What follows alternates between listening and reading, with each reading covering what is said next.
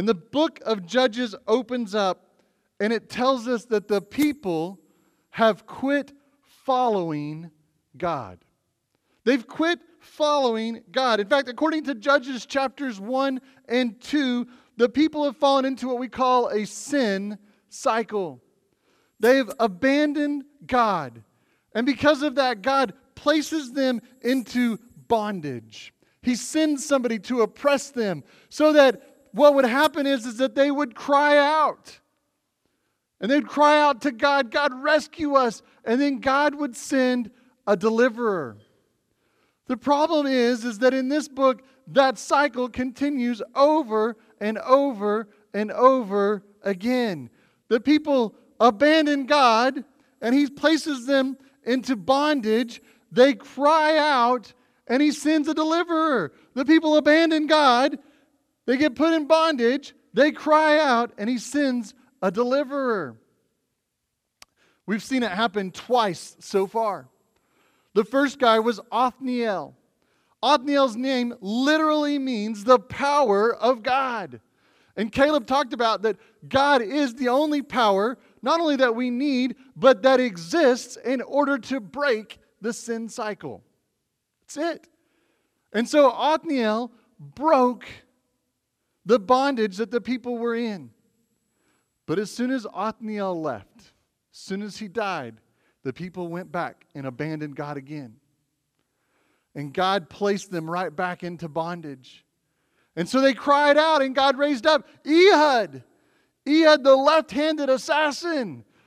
And he comes in and he kills the king. And by the way, I think one of the most interesting details that one of the commentaries I read talked about, he probably escaped down the poop chute. Yeah, that's what every good hero does, right? I don't think so. So we've seen two. And then at the very end of chapter 3, we meet a third judge. We meet him. His name in verse 31 is Shamgar. And this is what the Bible says about him. He says, he kills 600 Philistines with an ox goad. What? How many of you know what an ox goad is? Yeah. It is like the handle of an axe, right? So it's the piece that they would take and they would use it to to prod the ox to go on. And so it's this long handle, and he slew 600 Philistines with it. That's an amazing story. But that's all we got on him. That's all there is on Shamgar. We all get to go home early because that's all there is today. Okay. All right. I guess I'll go a little bit further. We'll just go into chapter 4 and we'll move on to the next judge. So let's read together. If you've got your Bibles, starting in verse 1. And it says, and the people of Israel again did what was evil in the sight of the Lord after Ehud had died. So here it is. They start the cycle all over again. They're abandoning God.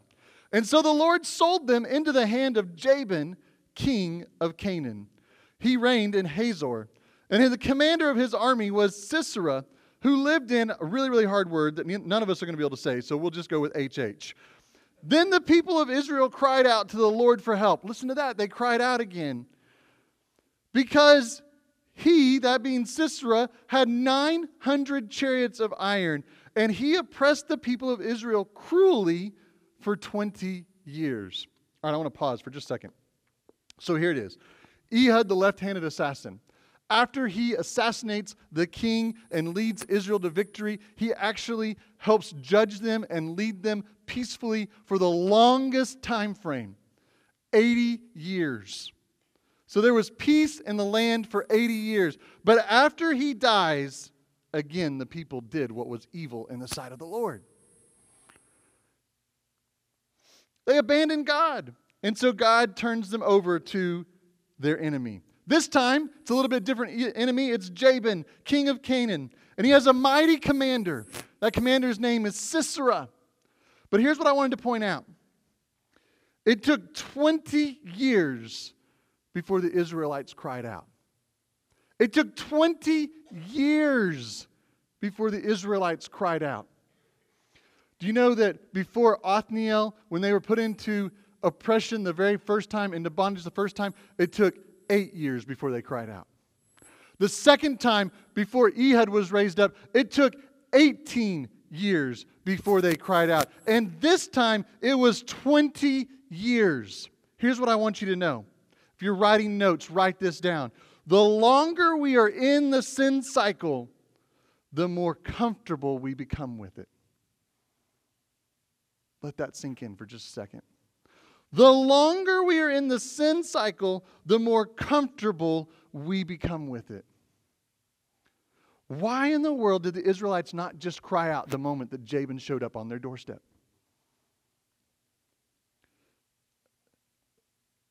I think it's the same reason that you and I don't cry out the moment that sin shows up at ours. We think, and they thought, we can handle it all on our own. We're strong enough to take care of this. We can do it. And so here's what they did. They put their heads down and they tried to press on as if nothing was wrong. Until finally, they'd had enough and realized they couldn't do it on their own and they cried out. You know, some of us have been in our own sin cycles so long that we don't know if there's any way out. We've put our head down. We've tried to do it on our own, however we can. And eventually that sin cycle becomes all that we've ever known. It's all that we ever remember. We hear people who talk about being free. But those stories just seem like just that, stories. Because if those people knew my life, there's no way that they could possibly be free of the same thing that I'm struggling with, that I'm dealing with. And so we just keep our heads down and we keep pushing ahead, never crying out, never asking for help. But here's what I want you to know. That when we cry out, God always does something surprising. Check out what happens when the Israelites cried out. Verse 4. It says, "Now Deborah, a prophetess, the wife of Lapidoth, was judging Israel at that time. And she used to sit under the palm of Deborah between Ramah and Bethel in the hill country of Ephraim, and the people of Israel came up to her for judgment." Now the first three judges, Othniel, Ehud, Shamgar, were all men. They were all men. And so we come to this and we expect that when Israel cries out, that God's going to raise up and send another man in order to help them out. And instead we find this surprising verse 4 where it says, "Now Deborah." Now Deborah. Listen, in case you're confused, it's a woman. Listen, there is no way that this name could be construed as anything else. You can't go, well, maybe they just had some male name that was similar to this, and so it was really a guy. No. The name Deborah, not only was it in the feminine form, but it literally means the woman, the queen bee. She is a woman. All woman. That's all it can mean. And in case we get confused, the very next word, which we would translate prophet, is in the feminine form, which means a prophetess. So, here it is, Deborah. God sends in Deborah to judge Israel. Now, by the way, I laughed at one of the commentators. He was trying to lessen the idea of a female prophetess, a female judge over Israel. And so he said this. He said, by saying the word judge, judge was synonymous with leader. Now remember, he was trying to lessen this idea of who it was that was leading here. And I laughed because I was like, oh, so what he was saying is they had a female leader right now. Okay, very good. Who knows? We could have a Deborah in our future as a country pretty soon, maybe next election. Who knows? But It has often been said this: when men are not doing the job, God will raise up a woman. Thank you, ladies. I thought that might get some claps from you guys. I don't know if that's true or not. All right? I don't know if that's true or not. But I can tell you that he is certainly using one here. And as I was studying this week, I came to love and respect a lot about Deborah. Right? And I want to point out just a couple of things about her for just a second. Here's the first one. She's given the title of a prophetess. A prophetess. In other words, she knew God's word. She knew God's word so well that she could use it to guide and instruct other people. That's what a prophetess is. They used God's word in order to guide and instruct others about how to follow God. Here's the second thing I want you to notice.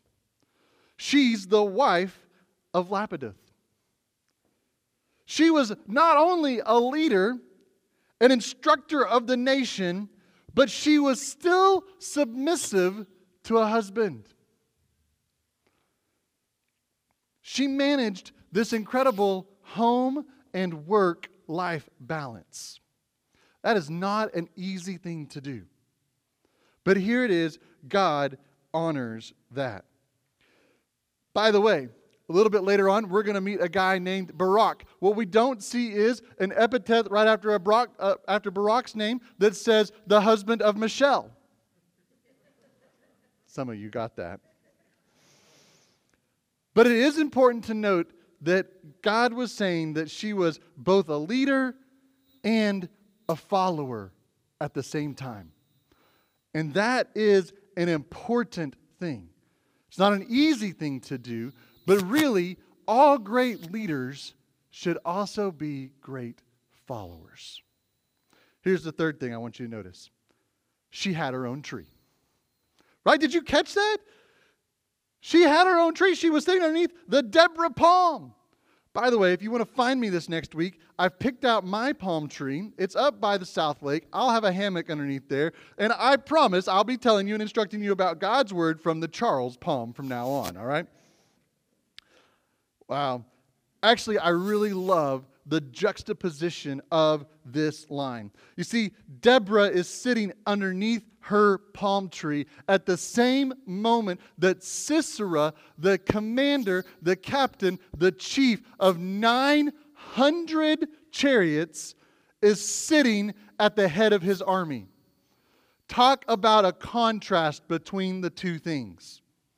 One is sitting underneath a palm tree. The other is sitting with 900 chariots at his back. I wonder who's going to win this fight. It seems from the very outset that Israel is significantly outmatched. Now, before I go any further, I want to warn you about this passage for just a second. This passage has been abused by lots of people on both sides of the spectrum. In fact, I read hundreds of misusage of this passage in preparation for this morning. This passage is not designed to say that women are better than men. It's not what this passage is trying to say. We already know that. But this passage is not about the roles that men and women play inside of the church. That is not what is going on here. And we can't take this description and make it a prescription of that sort of a thing. Although there are those who have tried. But this passage does talk about the fact that Deborah knew the Bible. She knew God's word. She understood it. She understood how to apply it, not only in her own life, but in somebody else's life. She understood that she was supposed to instruct others who came to her seeking advice. Listen, it is our job.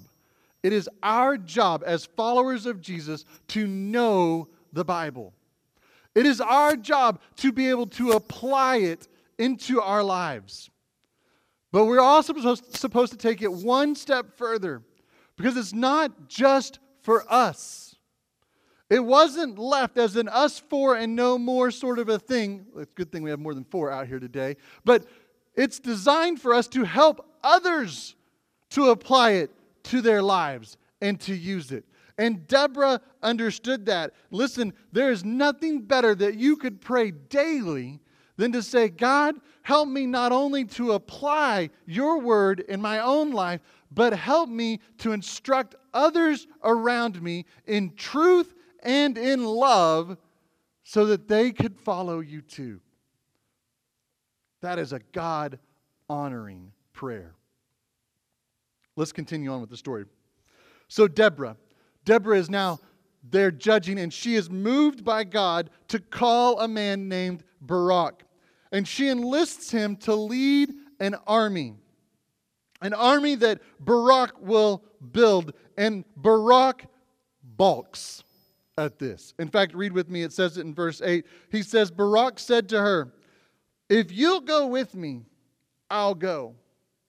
But if you'll not go with me, I will not go. Okay, so saying that Barak balks is really not entirely fair of him, right? Because the whole inspiration for this entire series came out of a verse that's found in Hebrews chapter 11. It's verse 32, and it says this. It says, what more shall I say? We think maybe Paul was writing it, but the writer at Hebrews has been writing a long list of all of those that are amazing faith heroes. And he says, what more shall I say? For time would fail me to tell of Gideon. Whose name is that? Barak. And Samson and Jephthah. The writer of Hebrews names 4 different judges, and he says that they have an incredible faith. So much faith that they make it into the Hall of Fame of faith. But right here, Barak seems to drop the ball. He seems to drop the ball. You know, as I was doing some reading this week, I ran across a story from the 1941 World Series. Now, they happen to have my Yankees inside of the World Series, which always makes it a much, much better story. But in 1941, the Yankees were playing the Brooklyn Dodgers. It was the first time that they had what was called a subway series, that both teams were right there. You go back and forth. And it was an incredibly tight battle. In fact, Game 1, the Yankees won by 1 run. Game 2, the Yankees lost by 1 run. Game 3, the Yankees won again by 1 run. It was back and forth and back and forth. And in Game 4, in the bottom of the 9th inning, with 2 outs, Yankee batter was up. And Brooklyn Dodgers had brought in their closing pitcher. And he throws this nasty curveball. The count is already full. And the Yankees batter swings. And he misses completely. Strike! And the umpire doesn't say anything else. Because the ball hit the catcher. His name was Mickey Owens. It hit the heel of his glove and spun down and out to the backstop. And the Yankees batter took off to first base. And he made it there safely. The Yankees went on to rally and to win Game 4 and turned around and won Game 5 and won the series 4-1. Mickey Owens is where we get the term, he dropped the ball from. Mickey Owens is a Hall of Fame baseball catcher. In fact, that year, he'd only made 4 mistakes, 4 errors. It was the 5th one of the entire season. 162 games, with over 150 pitches pitched in every single one of those games, 5 times he made a mistake. I love that story as I found it this week as I was reading, because here was a guy who dropped the ball, and yet he's still a Hall of Famer. That one moment didn't define who he was. But here it is. Barak seems to continue the idiom for just a second, take his eye off of the ball. He asks Deborah to go with him. Now, why in the world did he ask Deborah to go with him? Here's why. Number one, he knew that she knew God. He knew that she knew God. Number two, she represented God. You see, the Israelites, as they had gone into battle with Joshua, had taken into the battles with them the Ark of the Covenant. And when the Ark of the Covenant was there, it was God's blessing over what was going on, and they were victorious and won the battle. And so Barak was saying, as the representative of God, will you come and just show everybody that God is with us? Barak believed that what he needed in order to be victorious in this battle was Deborah. Do you see where he misplaced and took his eye off the ball? He thought what he needed was Deborah. He falsely believed that that's what he needed to be victorious. Here's the second thing if you're taking notes today. As we face our enemies and struggle with our sin, we develop lots of false beliefs.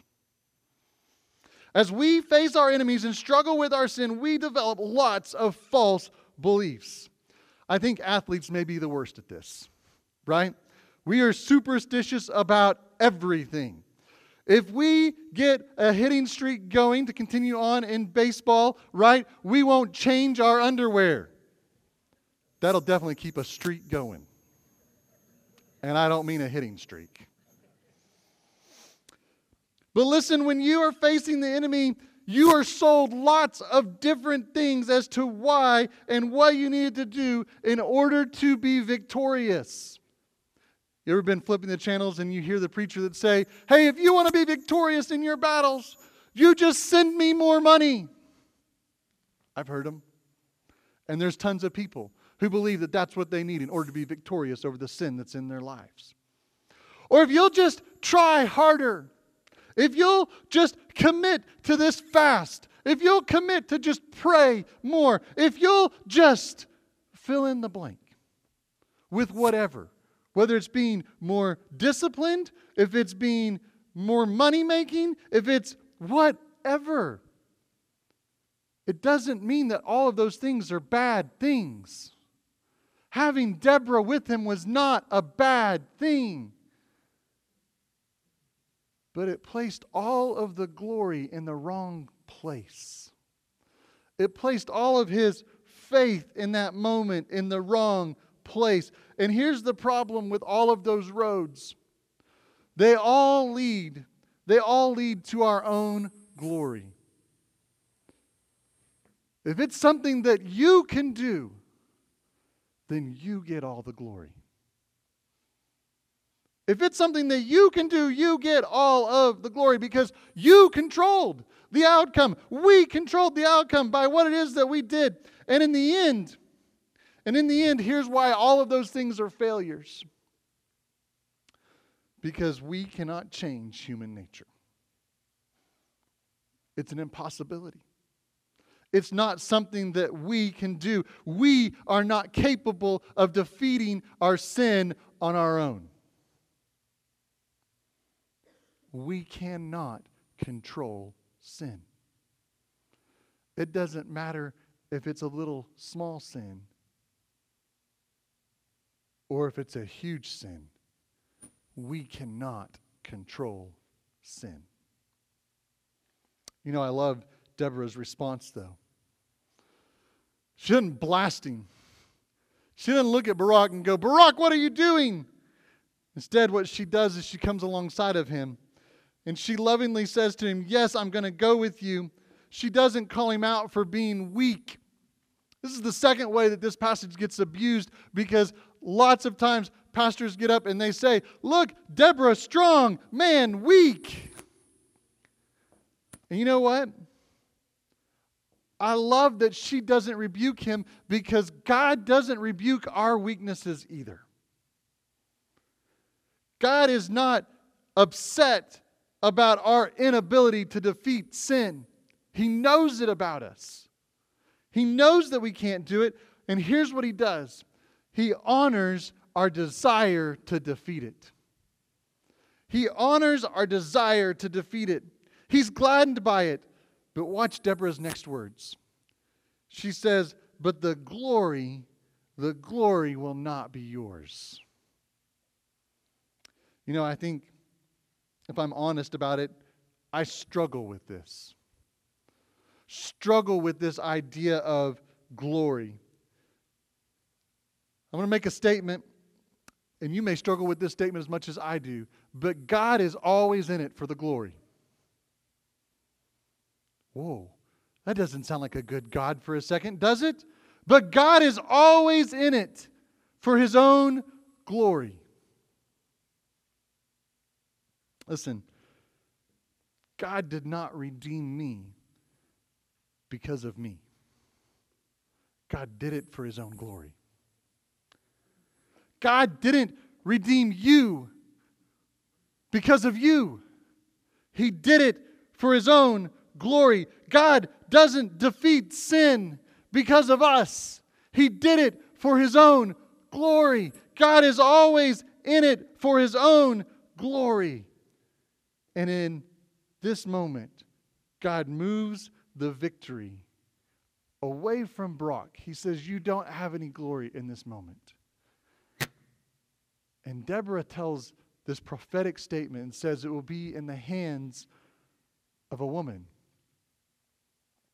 Now, I sort of wonder if right here, if Deborah thought that God was going to give her the victory. I wonder if that's what she was thinking when she said this, if she was like, I'm going with him, so I'm going to be the one who gets all of the glory. So Deborah and Barak go off and they recruit an army together and they set a plan in motion. And as they're doing that, in the midst of this plan, we get this new verse, this new piece of information that seems totally out of place. But God was setting something up, and we find out that God moves a family which includes a work-from-home mom, a stay-at-home mom. Her job was being mom. I love that. So in this story, God uses a mom who works outside of the house and one who works in the house. Only God can do that. This incredible balance where He can use both sides of the spectrum, and one is not better than the other because both were bringing glory and honor to Him. And then God sets the battlefield. Sisera comes out, and he comes to battle with his 900 chariots made of iron. And in chapter 4, we don't really find out what happens other than we all of a sudden hear that Barak is routing the enemy and Sisera has to get off of his high horse and flee on foot. But in chapter 5, the song of Deborah and Barak, we find out that there's this incredible miracle that happens. Similar to when Moses was getting ready to face off with Pharaoh and the Red Sea was behind him and he crossed over on dry land because God held back the waters. And when the Egyptians came across, the waters came crashing down on them. God sends this magnificent storm into the valley where the battle was taking place. Think about June in Arizona. There are no storms that happen in June in Arizona. You can drive anywhere you want in June in Arizona. You can go out to the riverbed out here and drive up and down the riverbed with no fear of water because there isn't any. It was June in Arizona when Sisera entered into this battlefield. And here's what happened. God sent this gigantic monsoon.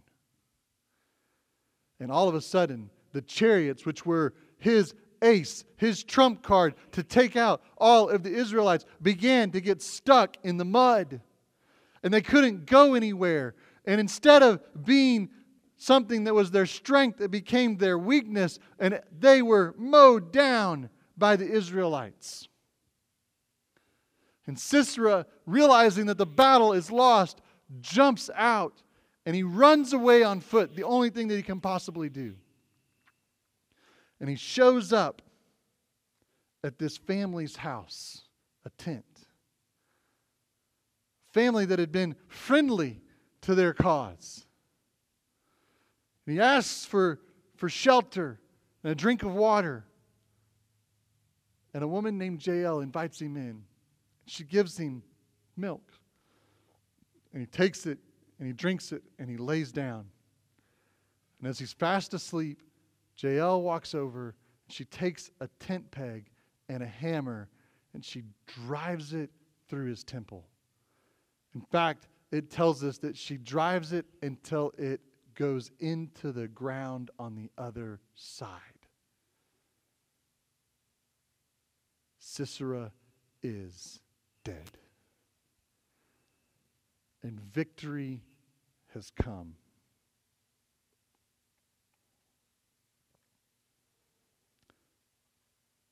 I love this. Because even though she was blessed in the song, all of the glory went back to God. You see, God not only has the power, like we talked about in Othniel. God not only has the position, like we talked about with Ehud. But God deserves the praise for defeating sin in our lives. I want to give you one final thought before we go. I was reading an article that I'll put up on our Facebook page tomorrow about what happens when we give God praise that He is due. And it shared this idea, and I love it, and I thought it applied so well to today. It says, when we choose to let God have the glory, when we give Him all of the praise, it breaks the cycle of self-absorption that engulfs us and entangles us and emotionally damages those that are around us. When we give God the glory, it changes everything. Listen, God desires to break the sin cycle in our lives. He desires to break it in your life, in my life, but we have to be willing. We have to be willing to give Him the praise instead. Let's pray. God, I thank You. I thank You that 2,000 years ago, You sent Jesus. And God, all of this as we're reading about the fact that You're the one who has the power, You gave all of that authority to Jesus, and He's the one who broke sin forever. He was the judge that Israel was waiting for, and God, He's the one that is judging and leading my life.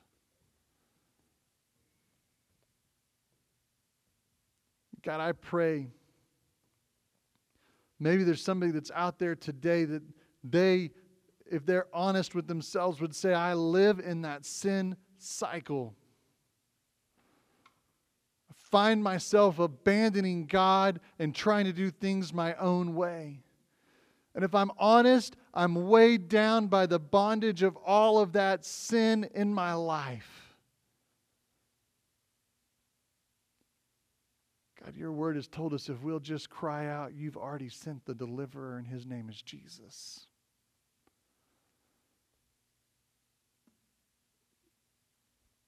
Friend, if that's you, if you're not free, don't leave here still a slave. At the end, I'll be in the back. And together we can talk about what it means to make Jesus the one who's in charge of your life. God, we just continue to give you all of the glory and all of the honor. It's in your precious and holy name we pray. Amen.